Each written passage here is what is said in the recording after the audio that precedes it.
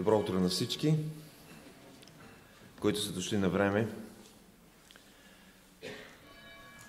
Около 2/3 са вече тук. Надявам се, че не сте забравили портфейлите си, защото днеска ще съберем щедро дарение, щедър дискус за нашата братска църква в Бобов дол. Една от най-младите църкви, но доста жива, и те, както обявихме миналата неделя, са в един етап на изграждане на своя нов молитвен дом и трябва да ги подкрепиме. Надявам се, че не сте забравили портфелите си, може да сте забравили телефоните си, което е още по-добре, като мен, защото да не ни смущават, но най-вече с Божието ръководство и присъствие сме тук и затова ще се изправим, за да започнем нашето поклонение с един призив, който се намира в началото на 118 псалом. Славете Господа, защото е благ, защото Неговата милост трае до века. Нека каже сега Израел, че Неговата милост трае до века. Нека каже сега Аароновия дом, че Неговата милост трае до века. Нека кажат сега онези, които се боят от Господа, че Неговата милост трае до века. Господи, наистина Твоята милост трае до века. И ние чувстваме, и ние усещаме всеки ден от нашия живот. И ние като изкупените, като Израел и като новият Израел, можем да кажем това с пълна увереност и благодарност за всичко, което си, за всичко, което ни откриваш чрез Своето свято Слово, Библията, и за всичките дела на вярност и на спасение, които си извършил и ще извършваш в нашия живот. Благодарим Ти за надеждата. Благодарим Ти за това, че в началото на този зимен сезон Ти си промислил да преживеем в нашите тела, но още повече да бъдем укрепени в духа си. Издигаме Твоето свято и велико име, призоваваме делото и действието на Святия Дух да бъде мощно в живота ни, сега и винаги. В Исус Христос се молим. Амин. Ще изпееме "Небето днес възпява живия Христос". Всичките тези 3 песни за начало ще бъдат изписани на екрана за наше улеснение.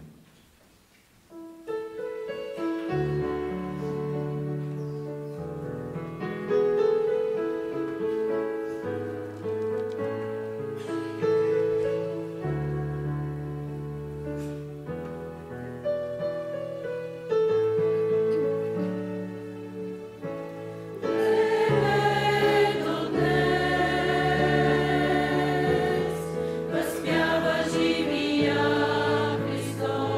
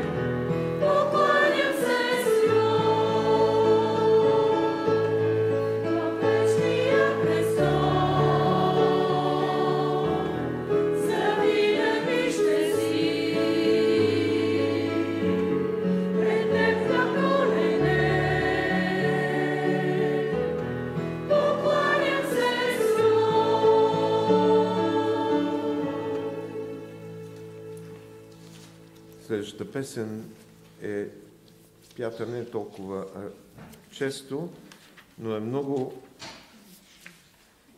подходяща за нашето сутрешно поклонение и нашата молитва. Чуй думите ми, Господи!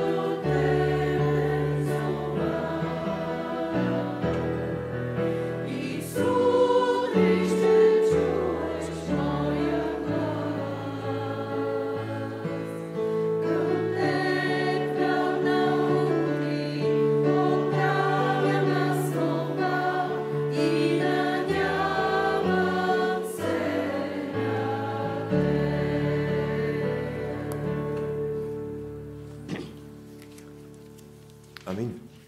Какво се случва, когато вървим с Христа? Макар да е труден пътя, макар да е изпълнен с грижи понякога или противопоставяне, какво се случва, се разказва в тази песен. Щом вървим с Христа?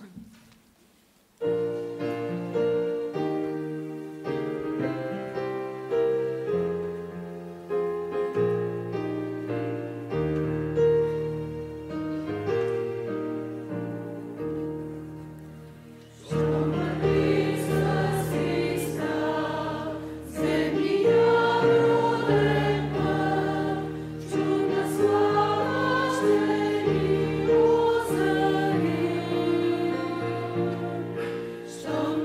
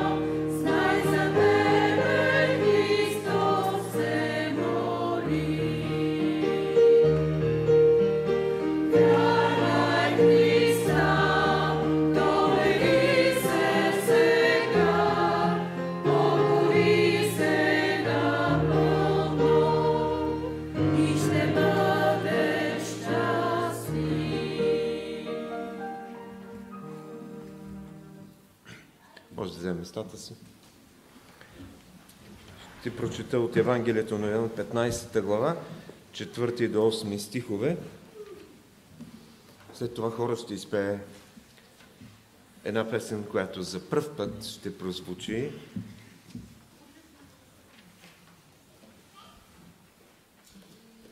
Пребъдвайте в мен и аз във вас. Както пръчката не може да даде плод от само себе си, ако не остане на лозата, така и вие не можете, ако не пребъдете в мене. Аз съм лозата, вие сте пръчките. Който пребъдва в мен и аз в него, той дава много плод, защото отделени от мене не можете да направите нищо. Ако някой не пребъде в мене, той бива изхвърлен навън като пръчка и изсъхва, и ги събират, и ги хвърлят в огъня, и те изгарят. Ако пребъдете в мен и думите ми пребъдат във вас, искайте каквото и да желаете и ще ви се сбъдне. В това се прославя моят Отец, да пренасяте много плод, и така ще бъдете мои ученици. Амин. Някой се моли за теб. Колко е важно да знаете, че някой се моли за вас.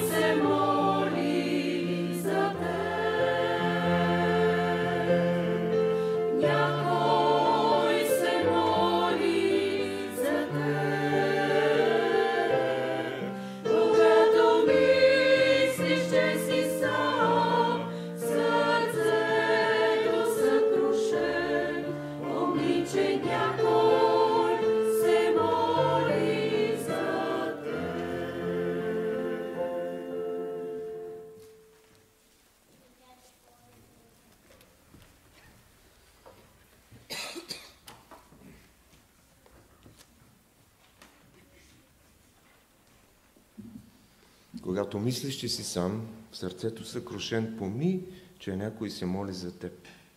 Невероятно е. Чувстваш го и знаеш, че това на такава молитва Господ ще отговори.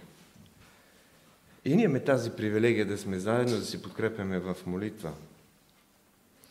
И след малко, след още един библейски прочит, ще се молим за хора, които не са между нас, които са в здравословни проблеми главно, но те се отразяват и на психиката, разбира се. Нашата сестра от хора Маргарита Спасова, брат Йордан Миланов, няма да изброявам техните нужди конкретни, но Бог ги знае, и други, за които сряда сме се молили. Нека да се изправим да чуем още един текст, който се намира в първото послание на Йоан, 4 глава, от 13 до 16 стихове. По това познаваме, че пребъдваме в Него и Той е в нас, защото ни е дал от духа си. И ние видяхме и свидетелстваме, че Отец прати Своя Син да бъде Спасител на света. Ако някой изповяда, че Исус е Божият Син, Бог пребъдва в Него и Той в Бога. И ние сме познали и сме повярвали в любовта, която Бог има към нас. Бог е любов и който пребъдва в любовта, пребъдва в Бога и Бог в Него. Амин. Господи, благодарим Ти за насоката, която ни дава Твоето Слово тази сутрин, да стоиме в Твоята любов, да стоиме в Твоето присъствие и да пребъдваме въпреки или заради изпитанията, заради трудностите, заради бурите и суетата на този свят, в която и ние често сме въвлечени. Благодарим Ти за това, за средството на молитвата, средството на поклонението, на хвалението и на Твоето Слово, които ни приближават към Теб и ни обединяват да сме близо до Тебе, заедно, стоещи в истина и правда, която ни е открита отгоре, която ни е дадена чрез откровението в Свещеното Писание и чрез делото на Святия Дух. Благодарим Ти за всичко, което имаме в Тебе. И сега с благодарни сърца за добрините, които сме приели през изминалата седмица, ние искаме да Те помолим да ни простиш греховете, да ни очистваш от всяка неправда. Защото не само сега не искаме да се тръгнем от тук така, както сме влезнали, но да бъдем обновени, но да продължим да живеем живот на близост, на пребъдване с Тебе, за да ни дадеш онези благословения, които си предвидил за нас и които иначе няма да се случат без да ги пожелаем от сърце. Благодарим Ти за всичко, което имаме в Тебе и за нещата, които Ти си готов да продължаваш, да ни даваш и да ни благославяш. Молим се за нуждите на брата и сестри, които споменахме, които се нуждаят от подкрепа, от уверение, че Ти си с тях там, където и да се намират, в болница или в домашна обстановка, много, които са затворени заради ограничения. Молим Те, благослови всеки един, който е докоснат от Твоя дух и всеки, който е в член на Твоето голямо семейство, църквата. Молим се, Боже, да благословиш работниците на Твоето дело, които никога не са достатъчни. И днес брат Георги Боев и пастор Алексиев пътуват за дългоделци и да служат там. Молим се и за други населени места и за нови места, където Ти ще ни пратиш. Молим се за нови полета и отворени врати, както в нашето свидетелство, така и в общото ни дело на църквата. Молим се и за този народ, който разчита на помощ отвънка, от хора, но често тези хора нямат необходимия страх от Тебе. Затова Те молим да помагаш да изграждаш онова видение, онези виждания за добро управление, така че когато избираме да знаем, че това е Твоята воля. И Те молим за това, което предстои. Ние не знаем какво ще се случи, не знаем че искаме Твоето благовестие да бъде прогласявано с още по-голяма сила. И много често, по ирония, Ти действаш в процеси, които са противни на това, което искаме като хора. Затова Те молим Ти да ни даваш Твоята мъдрост, така че да продължиме да бъдем Твои свидетели и да ни укрепваш в познаването, израстването на Тебе. За децата и младежите на църквата, за тези, които подрастват и са в изкушение или в предизвикателства. Дай своята сила и нека семето на вярата да израства в тях. Сега заедно се молим в молитвата, като казваме: Отче наш, който си на небесата, да се святи името Твое, да дойде царството Твое, да бъде волята Твоя, както на небето, така и на земята. Хлябът наш насъщни, дай го нам днес и прости ни дълговете наши, както и ние прощаваме на нашите длъжници. И не ни въвеждай в изкушение, но избави нас от лукавия, защото е Твое царството и силата и славата веки. Амин.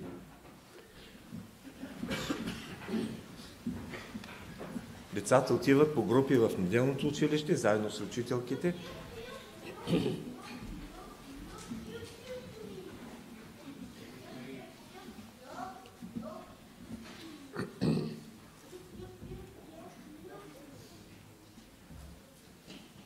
Дано тяхното вълнение, като излизат, да е същото, което ние имаме, с което идваме в Божието присъствие.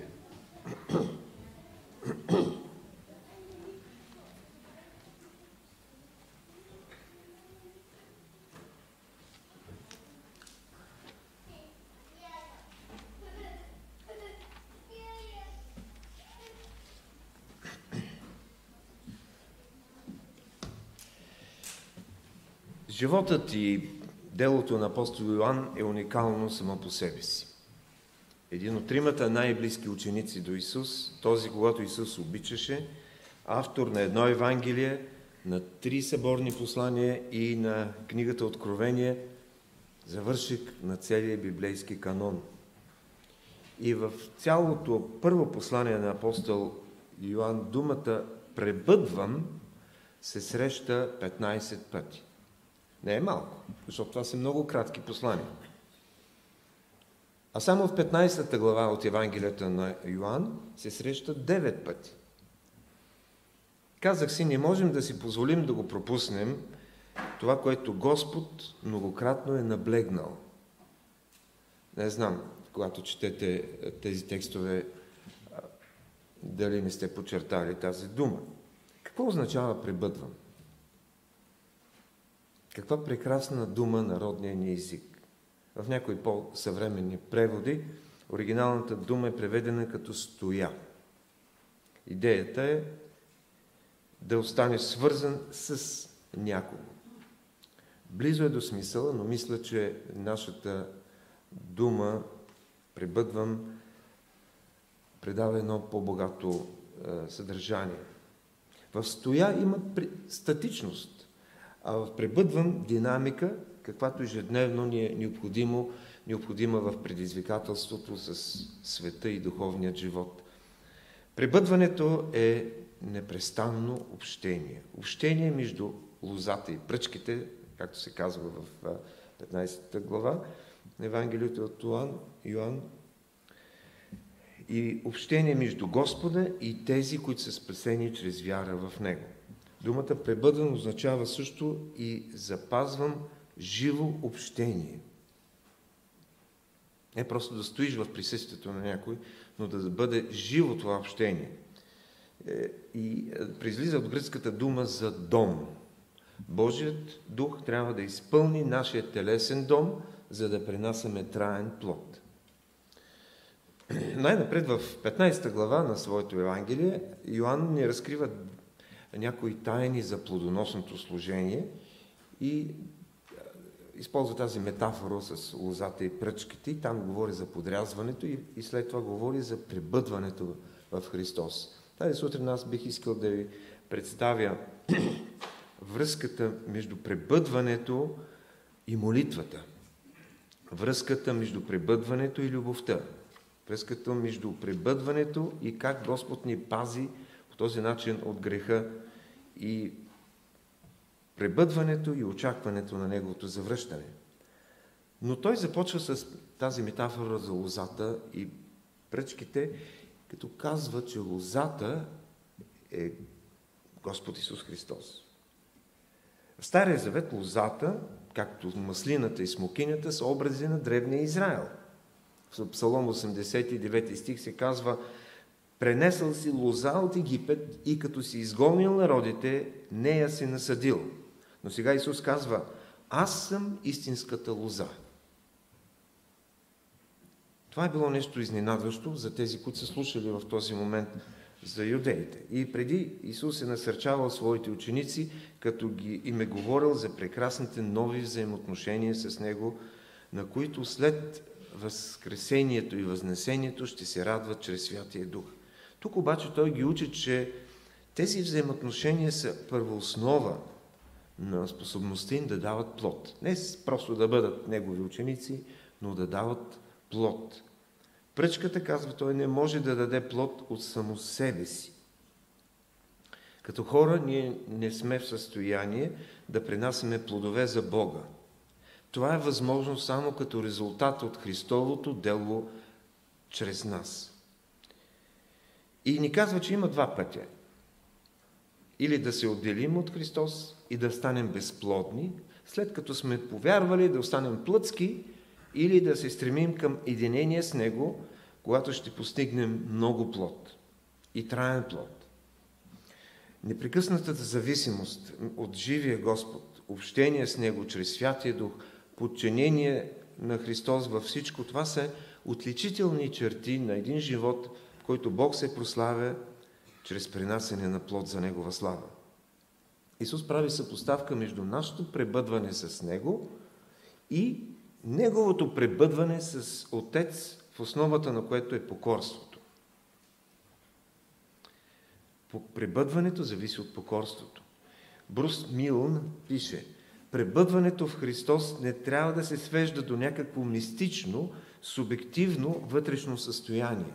Белег на пребъдващото сърце не е само усещането за душевно спокойствие, а непорочната съвест и спрямо Бога, и спрямо човеците. Това означава да оставим думите на Исус да пребъдват в нас. Подобно послушание обаче не е някакво ограничаващо, мрачно състояние. Напротив, в 11 стих на същата 15 глава казва: това ви говори, за да бъде моята радост във вас и вашата радост да стане пълна. Покорството и пребъдването в Христос не е тежест, не е бреме. Това е път към освобождението, което носи радост в Христовото присъствие. И наистина се говори в контекста за радост, с образа на лозата особено, защото плодът на лозата в цялото свещено писание, особено в книгата Псалми, е един плод, който е даден от Бога, както там се изразява, да радва човешкото сърце. Не случайно и на Господната трапеза, в която ние малко по-късно ще участваме, Бог и Господ Исус е постановил да пием от плода на лозата. Да сме в Неговото присъствие, да си припомним това, което Той е направил за пролятата кръв, но също така и да се радваме в това присъствие. И нека да поясня, че Йоан е записал думите на Исус, които Той е говорил. И тези думи, само Йоан ги е записал от всички евангелисти, и това се случва между трапезата или тайната вечеря и в горницата и Гетсимания, където Той излиза да търси Божията воля и да се бори духовно. И Той говори тези думи само на 11-те апостоли. И когато говори за тези пръчки, които не пребъдват в лозата, той не говори за спасението или за загубване на спасението, а говори за принасянето на плод. Който не пребъдва в него, ще бъде отстранен от мястото, където да принася плод. Факт е, че има много християни, които са отстранени, понеже са престанали да бъдат ефективни за Бога. Те просто не принасят плод.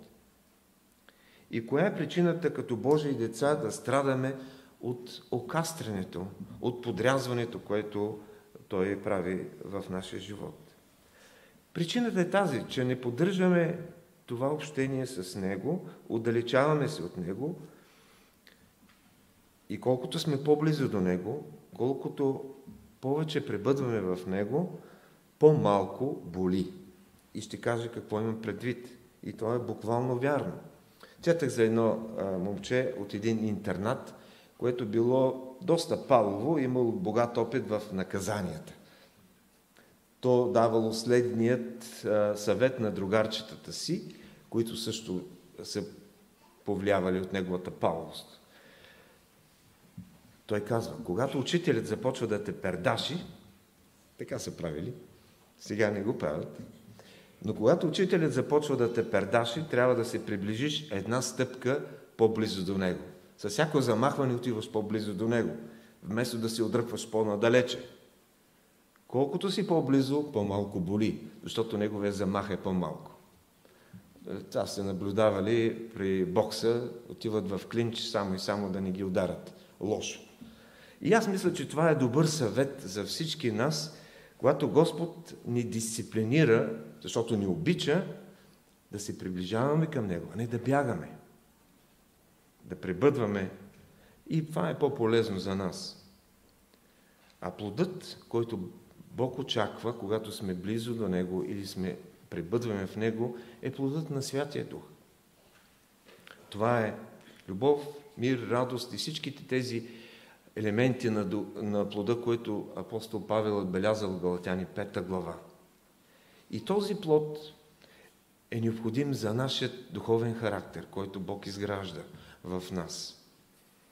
И този плод често пъти е привлекателен за нехристиянския свят около нас, за хората около нас. И даването на плод е породен от очистването и пребъдването и в крайна сметка включва всички дела, цялата благодат и служението на живият Господ чрез Неговия народ. И сега ще отделиме време да видим всички тези аспекти, какво включва пребъдването.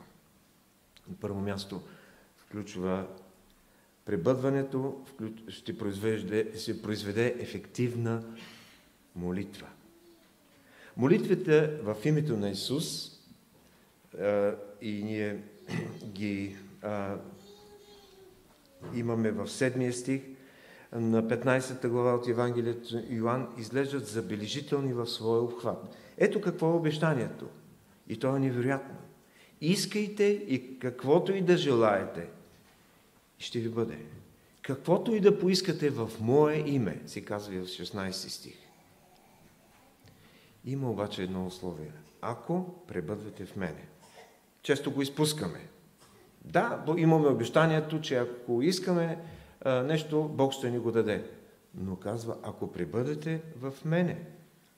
Когато сме в хармония с божествените цели, копнежите на сърцето ни са в съзвучие с Неговата воля, тогава молитвите ни получават един ясен отговор. И молитвата е жизнено важна за успешното служение на църквата.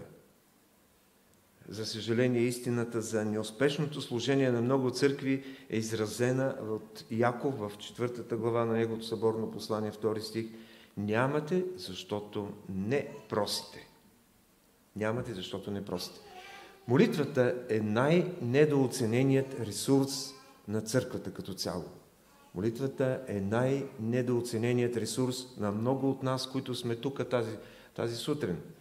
И разбира се, няма да посочвам, но вие знаете колко малко от вас са в молитвените ни събрания. Радваме се на времето за поклонение, но времето ни за обща молитва е наистина малко. Библията ни учи, че всички благословения, които Бог иска да ни даде, ще дойдат или идват главно чрез молитвата. Молитвата е каналът, чрез който Неговата сила идва в живота ни, в семействата ни, в църквата ни. Но също така не можем да смятаме, че молитвата е някакъв талисман, който сам по себе си осигурява успешно служение, плодоносно служение. Има опасност от многословие и излишни думи, за които Исус ни предупреди в 6 глава на Евангелието от Матей. Но когато сърцата ни са в съзвучие с Неговата воля и са отворени да споделят копнежите Му за света, възможностите на молитвата стават неограничени. И в своето дело от църквата си напредва само когато е коленичила за молитва. И отново бих искал да кажа един девиз, който аз прочетох, аз го споделих на едно молитвено събрание, и този девиз е толкова добър за мисията на църквата. Мисията на църквата се осъществява чрез коленете на тези, които се молят, ръцете на тези, които дават, и краката на тези, които отиват. Връзката е коленете, които се молят, и краката, които отиват. Това се потвърждава от призива на Исус към учениците. Първо да се молят на Господаря на жертвата, и след това същите, които се молиха, бяха изпратени да отидат на мисия. Тези колена, които се молят, ще имат дразновените и силата да имат плодоносен духовен живот. Пребъдването в молитва е времето за споделяне на нашия живот с Господа. И Исус сподели своя живот с нас и ние искаме да споделим нашия живот с Него. Толкова ли е много? Означава да се отворим за Него, да пребъдваме в Исус. Пребъдването означава и молитва с пост. Постът усилва молитвата, дава нужната дълбочина на взаимоотношенията ни с Него, която много често ни липсва. Плодовете в живота ни са последни. Те са резултат от нещо по-важно и по-раношно, и то е пребъдването в Него. Пребъдването ще произведе ефективна молитва. След това, пребъдването и любовта. Другото нещо, което включва, е любовта. Ние трябва да обичаме, както Христос ни възлюби. Глаголът вече е приключило действие. Любовта на Исус се проявява факта, че Той е дал живота си за приятелите си, се казва в 13 стих. Не можем да бъдем удостоени с по-голяма чест от това, което Христос ни дава, умирайки за нас. Всъщност Той казва, вие вече не сте слуги, а сте мои приятели. Той споделя с нас своята истина и всичко друго и ни прави свои приятели. Изявява ни всичко, което е чул от Отца. Никога приятели не са имали по-щедър дар. Да знаят, че Бог им е дал всичко, от което имат нужда и че Той споделя всичко, което е важно да знаят. В първото си послание, Йоан, в 4 глава, призивът на апостола е да пребъдваме в любовта. Защото Бог е любов. Който пребъдва в любовта, пребъдва в Бога и Бог в Него. Защо смятате, че любовта е този важен показател за пребъдването в Бога? Защото сред трудностите и сред атаките, които имаме от всички страни в света, отвътре, от плътта ни и отвън, в нас може да се загнезди страх, несигурност. Страх, който може да хвърли сянка за свидетелството ни за него. Затова Йоан продължава.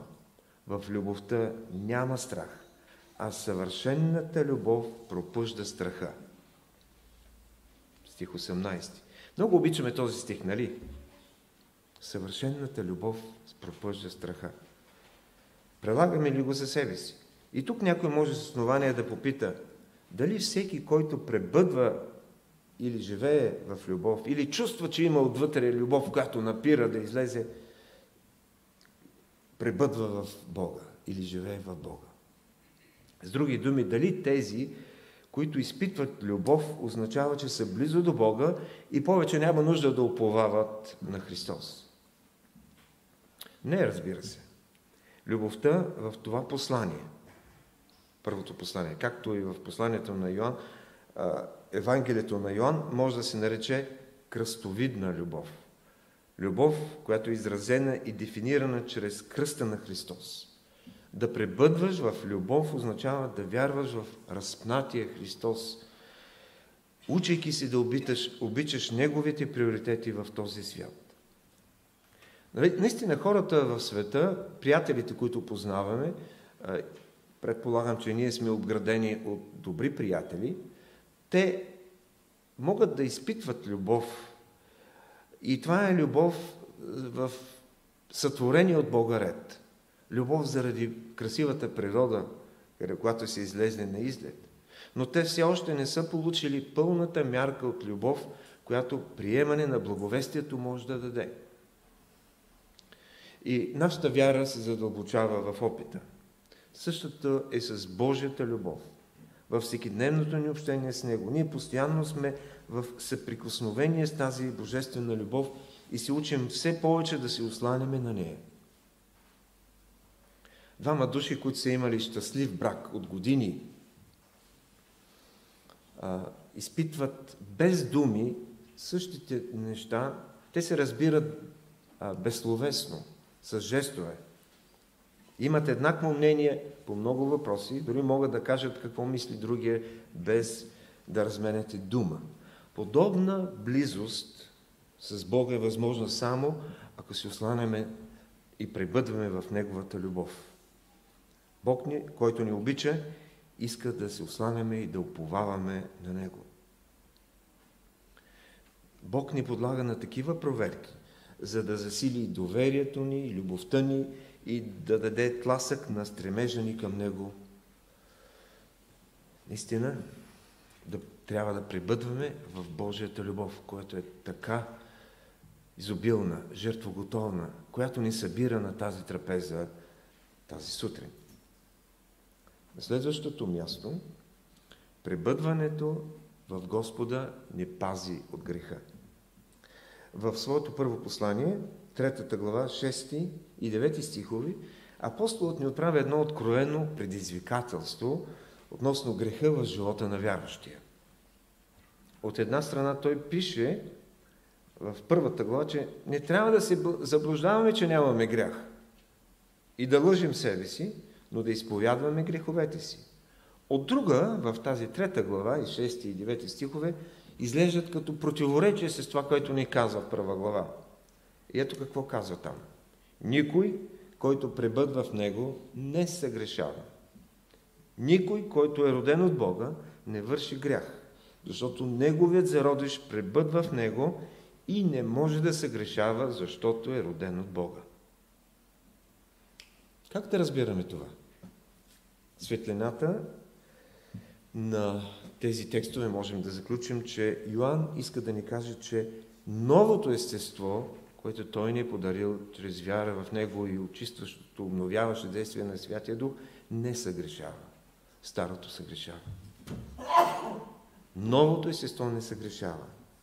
Означава, че грехът няма да има власт над нас, ако сме близо до Бога. Означава, че ако сме синове и дъщери на Бога, а не сме свине, няма да останем в кочената, както се случи в притчата за блудния син. Но ще се върнем към дома на Отца. И Бог е този, който се затича към нас, който е готов да ни прегърне. Трябва да отбележим, че без Бога греха не се осмисля. За мнозина хора в това модерно общество, класическата християнска идея за Бога се е разпаднала окончателно. Усещането за грях намалява. Даже когато един грях е разпознат, той се свързва само с най-фрапиращите крайности, с личности като Хитлер, Сталин, да не ги изреждам, или такива закоравели серийни убийци.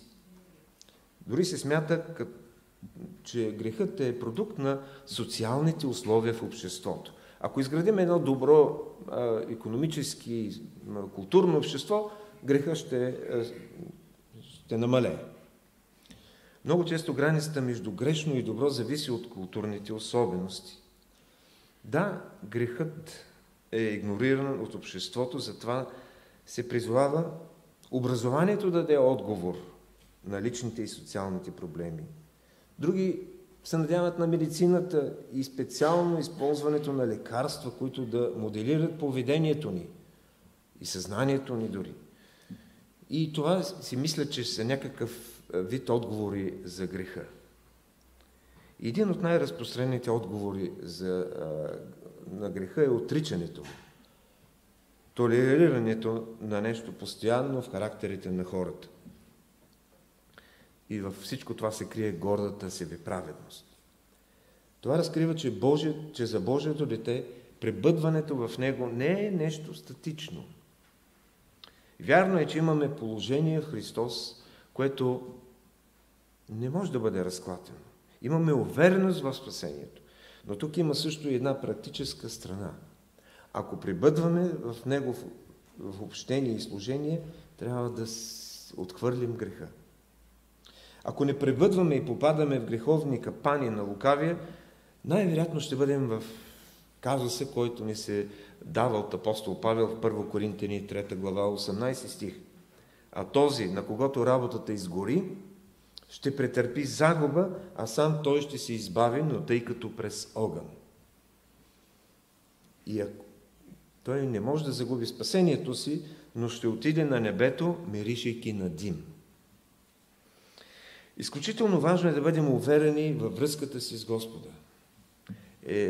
Тази разпространена максима: щом се чувстваш добре, щом се чувстваш, че така е добре, значи наистина е добра. Това не е добра основа за духовната действителност. И затова Йоан дава някои доказателства за това. Вие сте приели Святия Дух. Имате апостолското свидетелство. Имате Словото.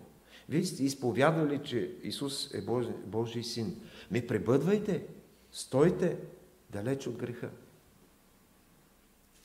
На последно място, пребъдването и очакването на Неговото завръщане. Йоан ни казва също и това, че пребъдването в Него е важно, защото запазва нашето дразновение и за да не се посрамим пред Него при пришествието му. Първо послание на Йоан, 2 глава, 28 стих.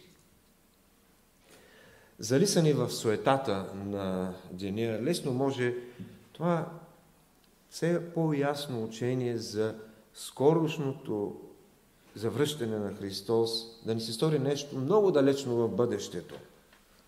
Много ненавременно, при което ние си казваме: ние едва ли ще сме живи. Още всички белези, за които по-рано говорихме, ако се спомнете, те са плашещи, но те още не ги виждаме. Тъй като от друга страна пък не се чувстваме готови сега, ако Христос изведнъж дойде. Проверих в справочник и открих, че тук има игра на думи. Християнина трябва да има увереност при Христовото пришествие.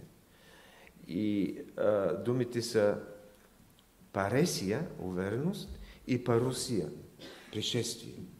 Християнина трябва да има увереност при Христовото пришествие. Такава увереност е възможна само ако сега пребъдваме в Него. И това ще бъде един венец на всекидневния ни християнски начин на живот. Отношението ни днес към Христовото завръщане ще даде отговор дали сме готови да го посрещнем.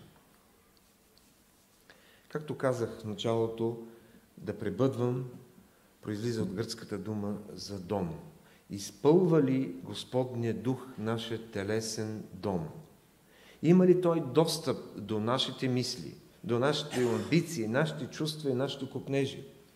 Ако това е така, ние ще живеем както Христос и ще имаме увереност, и ще имаме радост, когато Той отново дойде да ни вземе със себе си във вечните си жилища. Дали нашата връзка с Господа е така органична, както е органична връзката между лозата и пръчките? Какво е това, с което Бог днес те изобличава в своето пребъдване с Него? Какво е това, с което Господ днес те предизвиква? Какво е това, с което Бог те насърчава? Защото Бог не само ни предизвиква, не само ни дисциплинира, но Той ни насърчава и Той ни дава напътствие. И Той казва: стойте близо до мен, живейте този живот, не се отдалечавайте, за да не ви боли. Бог да ни благослови. Амин. Спасителю, молим Те да продължиш да действаш в нашия живот по начин, по който може плътта да не го иска, но новият живот, който Ти си вложил в нас, иска да бъде изпълван с Твоята любов, с Твоята благодат, с Твоята сила, така че да преодоляваме всички предизвикателства. Молим Те, дръж ни при себе си, близо. Искаме да бъдем близо. Искаме да живеем за Тебе, с Тебе и плодът ни да бъде траен. Да бъде слава на името Ти. Амин.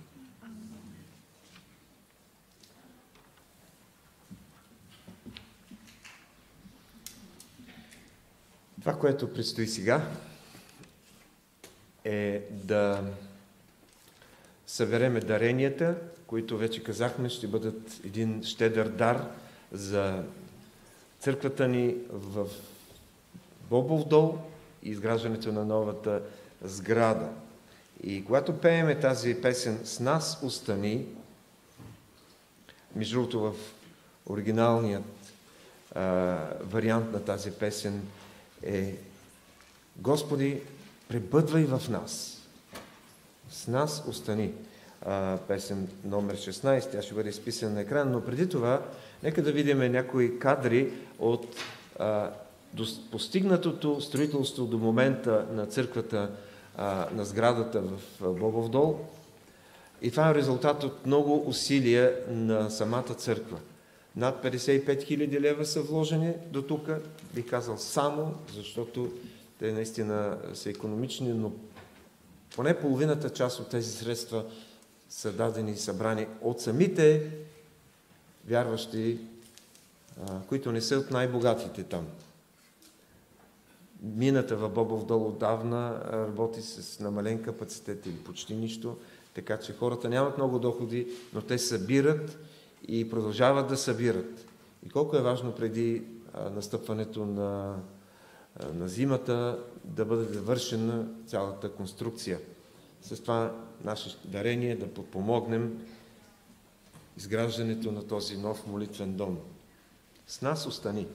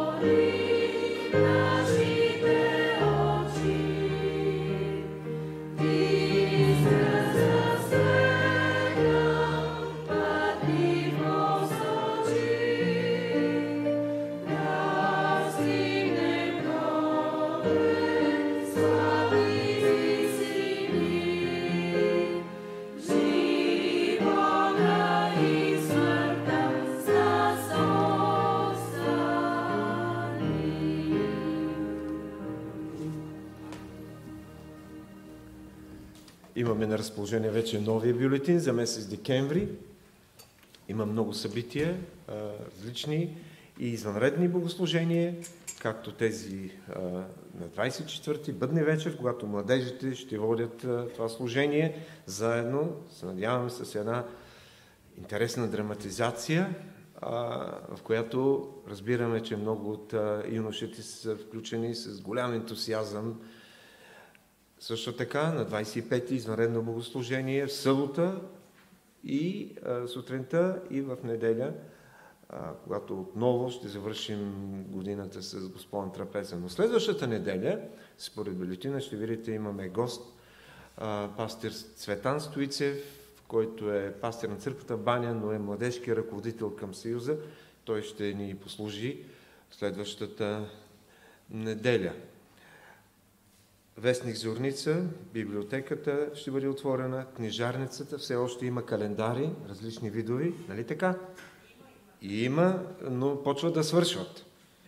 Така че внимавайте. Също и дискове от предишни рождествени концерти. Тази година, за съжаление, няма да имаме, както знаете, доктор Пол Риджуей се замина, но очакваме следващата година да се завръща от време на време, за да поднови заедно тези концерти,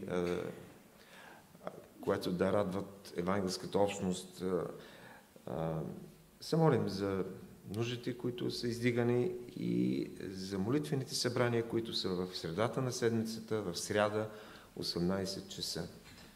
И сега хора ще изпее отново песента, която ще изпее хора тази сутрин е за пръв път, и тя е един стар хим, spiritual, който говори за това: преломяваме хляба заедно, отпиваме от чашата заедно, прекланяме се на Бога заедно.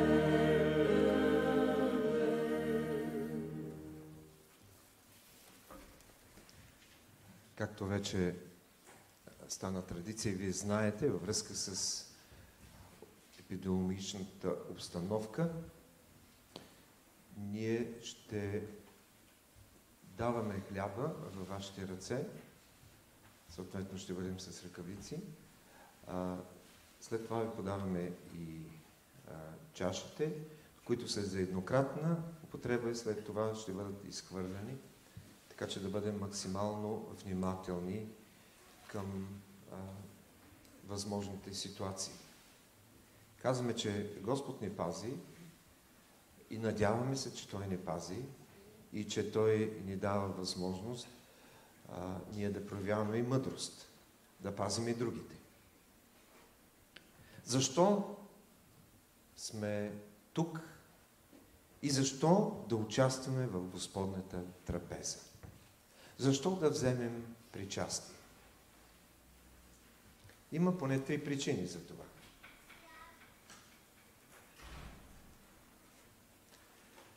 Защото имаме нужда да си поклоним на Бога.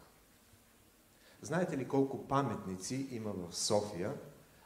Паметници на хора или на събития, на хора, които са извършили велики дела за този народ, паметници, които са изградени като масивни монументи или в плочи, и обикновено там се записва датата на раждането или на смъртта и на дните, когато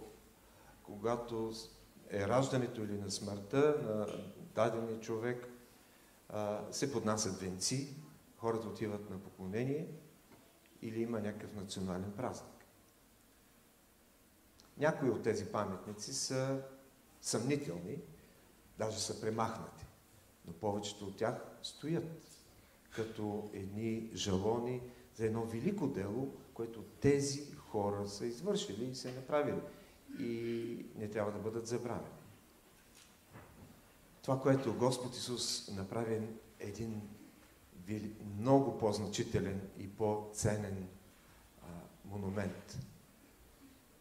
Паметник на Неговата смърт, на Неговото дело на кръста. Хлябът, символ, преломеният хляб, символ на Неговото прободено тяло на кръста. И разлятото вино, символ на Неговата пролята кръв за нас. Какъв паметник, какво поклонение ни сме длъжни да имаме тази сутрин пред това, което Той е извършил. Много по-ценно от всеки каменен или бронзов паметник, който има в нашата столица. Втората причина е, че ние много често забравяме.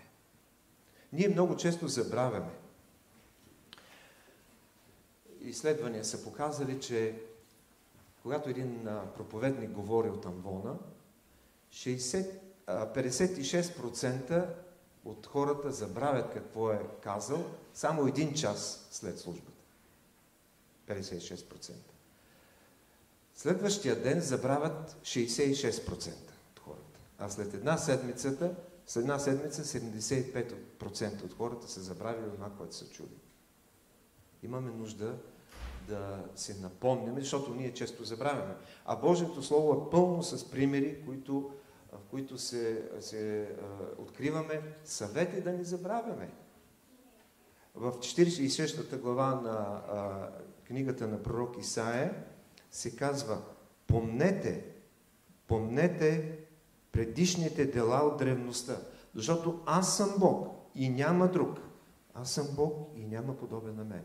Помнете. Израелтяните забравяха. Ама ние също забравяме. Псалмиста в 103 псалом, 2 стих казва: благославяй, душе моя, Господи, не забравяй ни едно от всичките му благодеяния. Често забравяме. Затова Господ установява тази трапеза. И тя е нещо автентично. Тя е нещо, което ни връща към първообраза, към онази същност на истинското поклонение, на истинската вяра, на истинската причина да му се доверяваме и да бъдем близо до Него всеки ден. И Святия Дух ни помага в това да не забравяме. В 14 глава от Евангелието от Йоан Исус казва: аз ще ви изпратя един утешител. А не просто да ви утешава, когато ви е тъжничко, а да ви напомня думите, които вече съм ви говорил. Святия Дух е този инструмент, който ни напомня това, което ние забравяме. И когато сме изпълнени с Божия Дух, ние ще се напомняме нещата, които мозъкът ни забравя. Най-важните неща от цената на нашето спасение.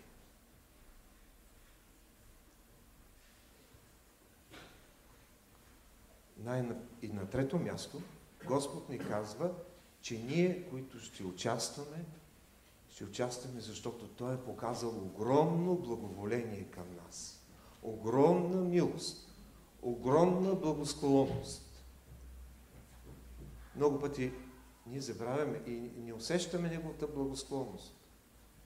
А тя е толкова специална, толкова е нужна. Хората от този свят нямат тази благосклонност. Те не са докоснати от Бога. Те нямат смисъл и цел в живота, която е достойна. Те не знаят какво се случва и какво ще стане утре, когато си отидат от тук. А ние сме приели Неговата благосклонност.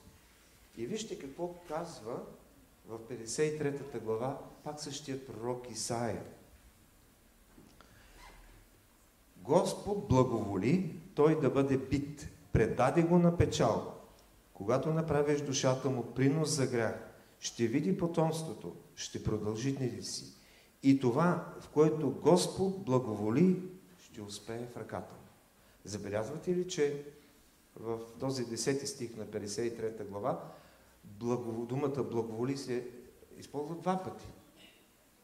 Първият в отрицателен смисъл за нас и вторият положителен. Господ благоволи той да бъде бит. А ние сме получили Неговото благоволение и ще успее в ръката му всичко това, което Той е вложил в нас. Господ благоволи Исус да бъде бит, за да имаме ние Неговото благоволение. Каква привилегия! Как сме удостоени? Заслужаваме? В никакъв случай. Но това е Неговото благоволение към нас.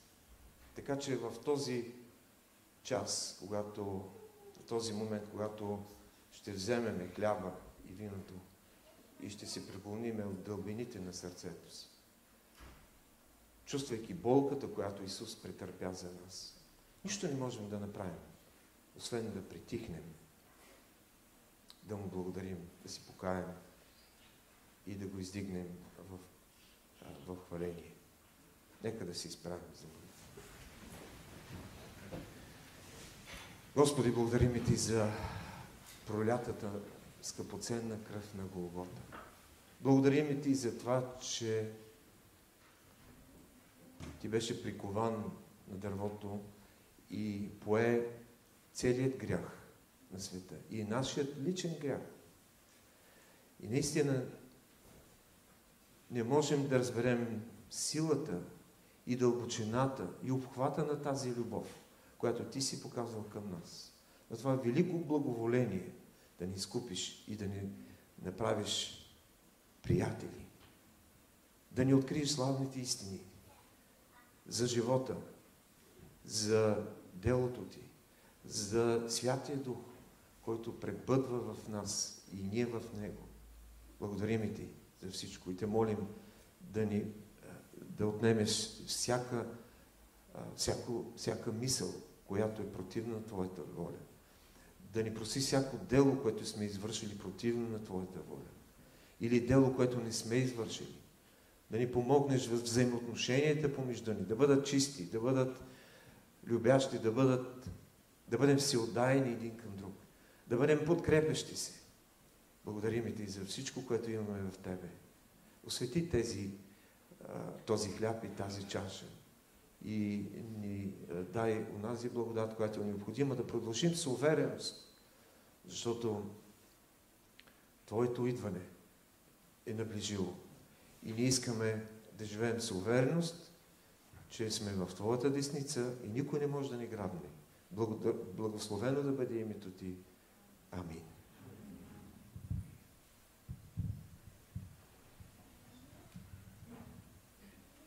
Господ взе хляб, благодари, разчупи и каза: този хляб е моето тяло, което за вас се преломява. Това правете всеки път, когато едете за мое възпоминание. Господи, благослови този хляб за нас и тази небесна храна да бъде енергията, която да ни движи в нашия духовен път от тук нататък. Амин. Така взе чашата след вечерята и каза, тази чаша е новият завет в моята кръв. Това правете всеки път, когато пиете за мое възпоминание. Господи, благодарим Ти за това, че Ти изпи горчивата чаша за нас. Благодарим Ти за това, че чрез с този плод на лозата Ти вливаш в нас сила да продължим да вършим Твоята воля. Благодарим Ти за тази жертва. Славим Те. Амин. Нека се изправим за последния химн на благодарност към Бога, който ще бъде изписан на екрана.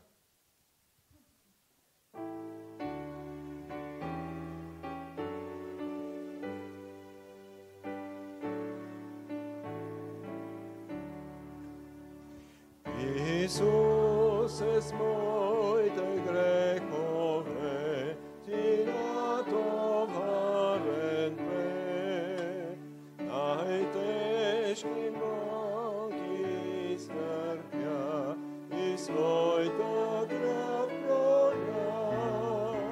О, чудо в тази кръв пие, живот, спасение. Но дъно чашата изпи на моите грехове.